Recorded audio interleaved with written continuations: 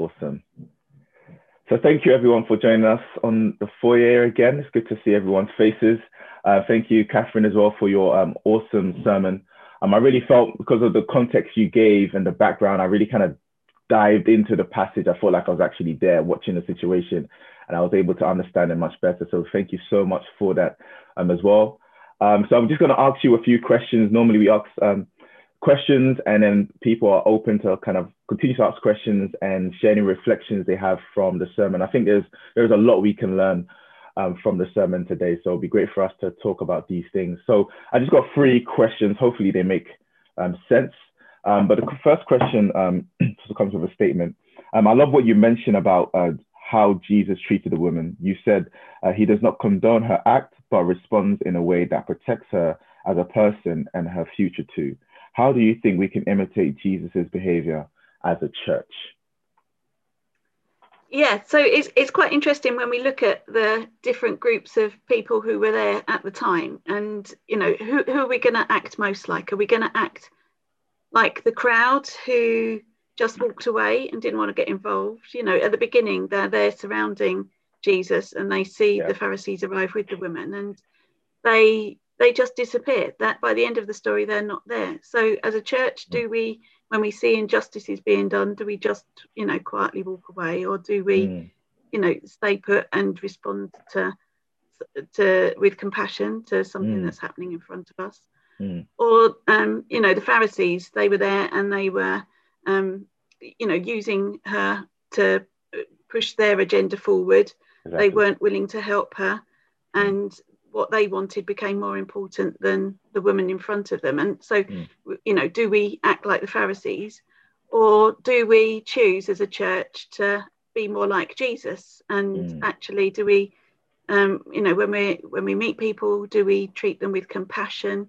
Do we refuse to condemn people? Do we make sure that we give somebody, the people that we meet, chances? Do we offer them love? Do we offer them an opportunity of new life? Because actually, as people who know Jesus' love for ourselves, we should be offering that love to other people as well. And so I think that that's something that's really important for us as a church to do, to make sure that we're not acting like the crowd, we're not acting like the Pharisees, but we're choosing instead to act in the way that Jesus did. Absolutely. Thank you for that, Catherine. And I think, definitely pausing and reflecting on our actions and being intentional about these things are definitely important. But the next question I had for you was, you gave us a very powerful challenge. The challenge was to see others as God sees them and treat everyone in the way that Jesus would. How do we do this practically as a church today? And it's kind of similar to the first question, but yeah. Yeah, and I think that it's easy. In some ways, the Pharisees had othered the woman. They had treated her as less than human. She wasn't one of them. And actually, the challenge to us, if we're going to see others as God sees them, is to make sure that we get to know people, and to it's hard to other somebody else if you actually know their name, you know them as a person, and if we choose to do that, then I think that gives us an opportunity to see others as God sees them. And as well, it's a challenge to us as well to keep our hearts in the right place, to check what is our what's our motives in things. How are we gonna treat other people? I think it's to keep our hearts soft before God, and to actually get to know people. Amen. And you kind of made me think about what would the world look like if we actually treated others as we want to be treated, or treated others like Jesus. In terms of the worldwide church, I think the impact that we'll have in our communities, in our world, will be so powerful. So thank you for that reflection. And the last question is more of asking, is there any other points or highlights you want to remind us of from your sermon? Because again, there is quite a lot we can learn from that passage and pick up from that passage. But is there anything that's kind of been on your mind that you just kind of want to remind us of or highlight in your sermon? Yeah, I was thinking more about as well the fact that some copies of John's Gospel didn't include this passage, and I just thought to myself, well, actually, this this kind of like ties in with the fact that it's difficult if we're going to be this passage is also a challenge to us, and there's always that temptation to skip over things that we find in the Bible that are difficult, and although I sort of like said, well, actually in the context of a culture of honor and shame, people might have asked the scribe to leave that out because they didn't want their daughters or nieces to be falling into adultery and then bringing shame on their family. But actually, the passage is a challenge to us, and maybe we might skip over bits that we choose to read or to reflect on, and maybe some of those early Christians had just said, right, this is too difficult, we don't want to be challenged by this, let's just have it left out altogether. There's always that challenge, isn't there, to us? Absolutely. To make sure that we're letting God address us and our hearts through the whole of Scripture. Amen. And it's easy to just think about ourselves and to not think about other people, and we've seen that as well in the first lockdown when people were grabbing all the toilet paper for themselves. It's human nature to just think about yourself, and to the people who were not getting toilet paper were faceless and anonymous, and that's kind of like how the Pharisees had treated this woman. Absolutely. It's easy to fall into that. Awesome. Thank you for that, Catherine. So I'm going to kind of open up the floor. If anyone has any questions or reflections from today's sermon, feel free to wave or unmute yourself. Already have one, Michael. So feel free if you have any questions, reflections, just to unmute yourself. But yeah, Michael, if you go first.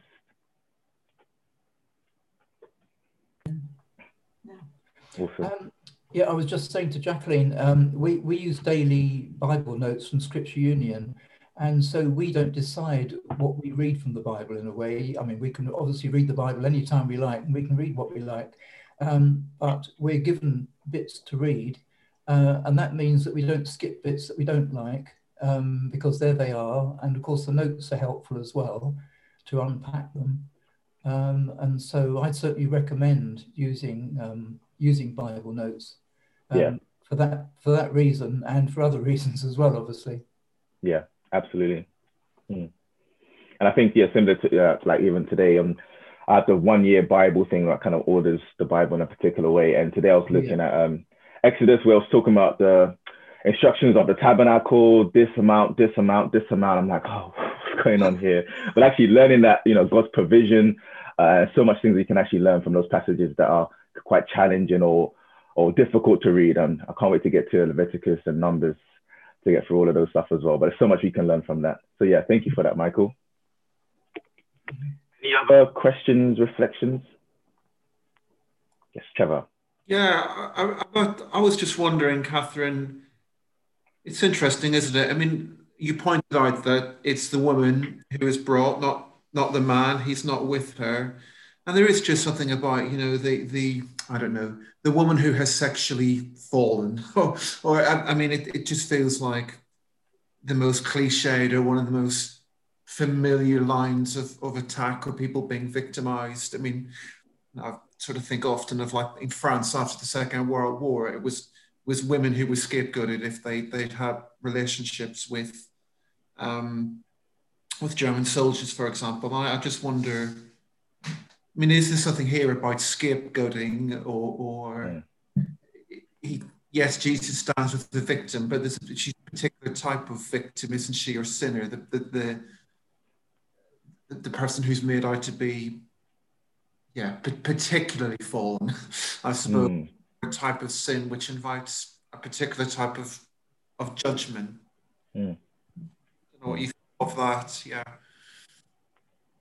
Yeah, and it's fallen human nature, isn't it, to always find scapegoats, whether it's a woman or different people, migrants or whoever. People always look for someone that they can make into a scapegoat, and that's something that we as a church need to go. Actually, we shouldn't be like the crowd and just walk away whenever we see injustices done. We need to make sure that we're willing to stand up and say, this is an injustice here. Absolutely. I think Paul, I saw your hand up. Thanks, Denzel. Yeah.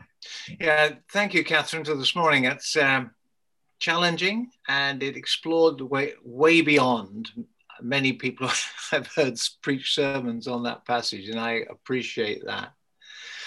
And I think just one of the phrases we've just been talking about now, seeing other people as God sees them, it's a great statement. It's a great concept, and it's great when we bring it to a church.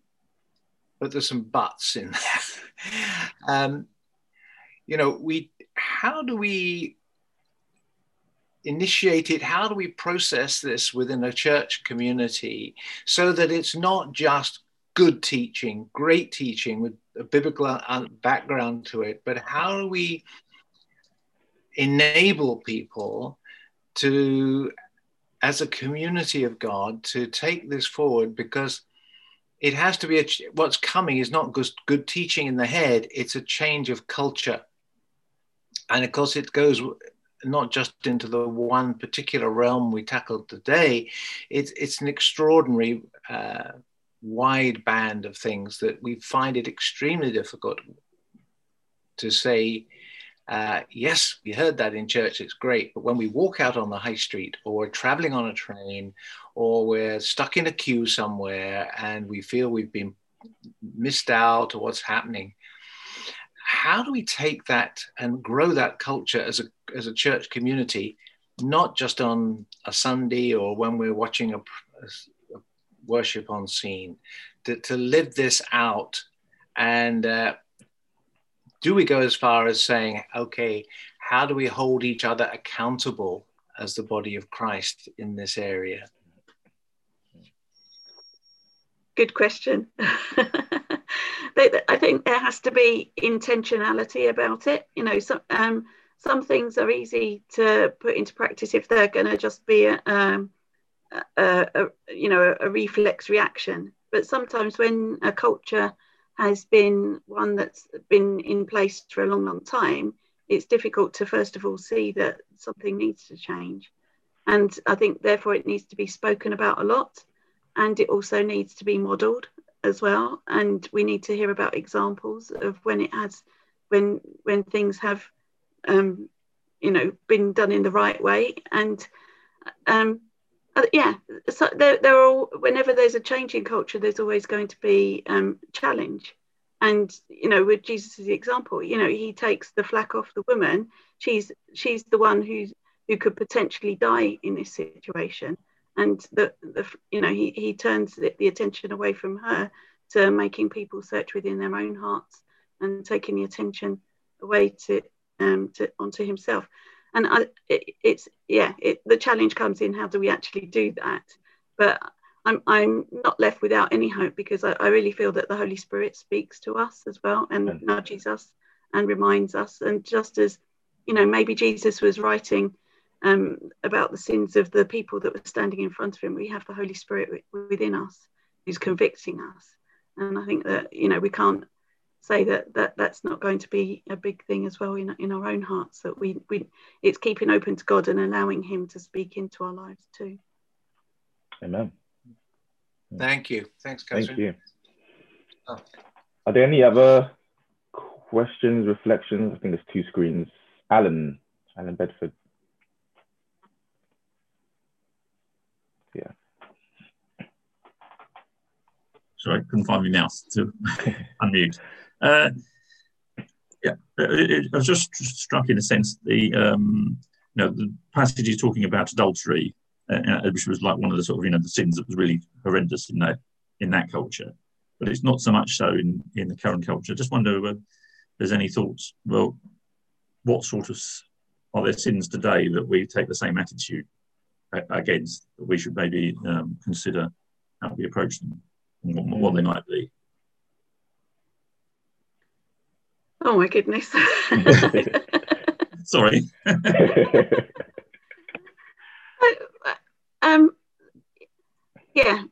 It was I don't know if any of you watched the TV program It's a Sin on Channel 4, and about the great injustice. It was a fabulous program if you ever get to see it.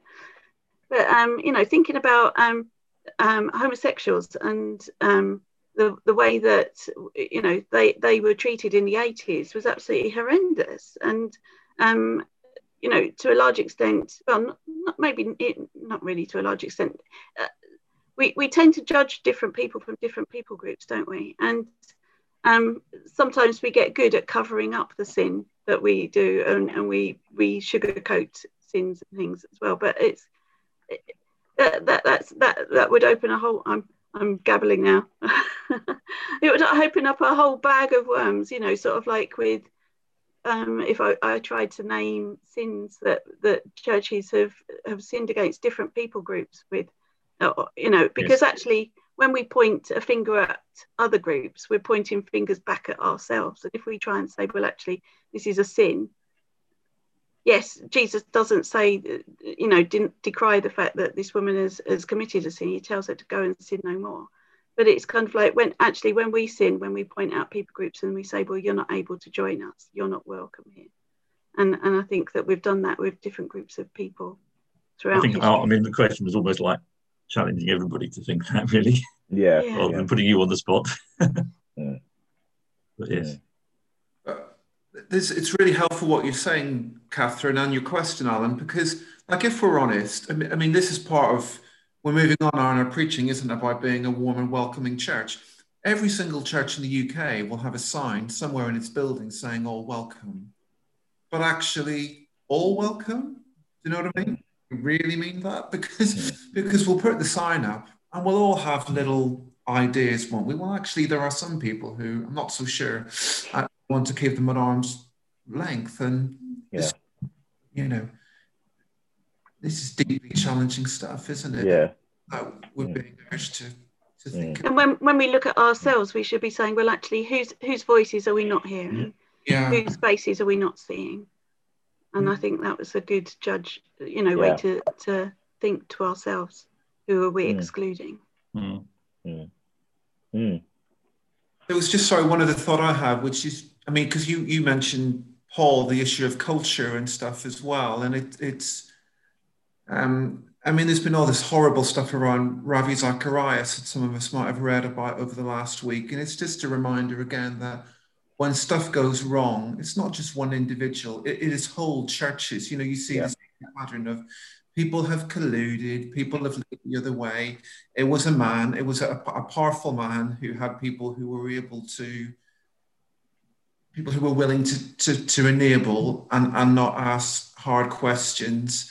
And he almost became too powerful. He'd bring the whole thing down with him. And this is just what we're saying here about accountability. We all have to work together very hard, haven't we, to keep asking kind of searching questions of ourselves and each other, if we're to do this stuff well.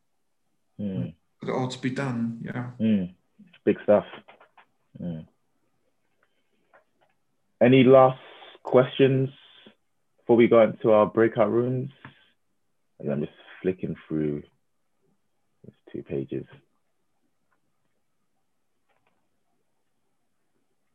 Any last burning thoughts before? No? Cool. Awesome. Yeah, we can continue to discuss, catch up, pray for one another, whatever we feel like doing in our breakout rooms. Just behave yourselves. Let me just pause this for one.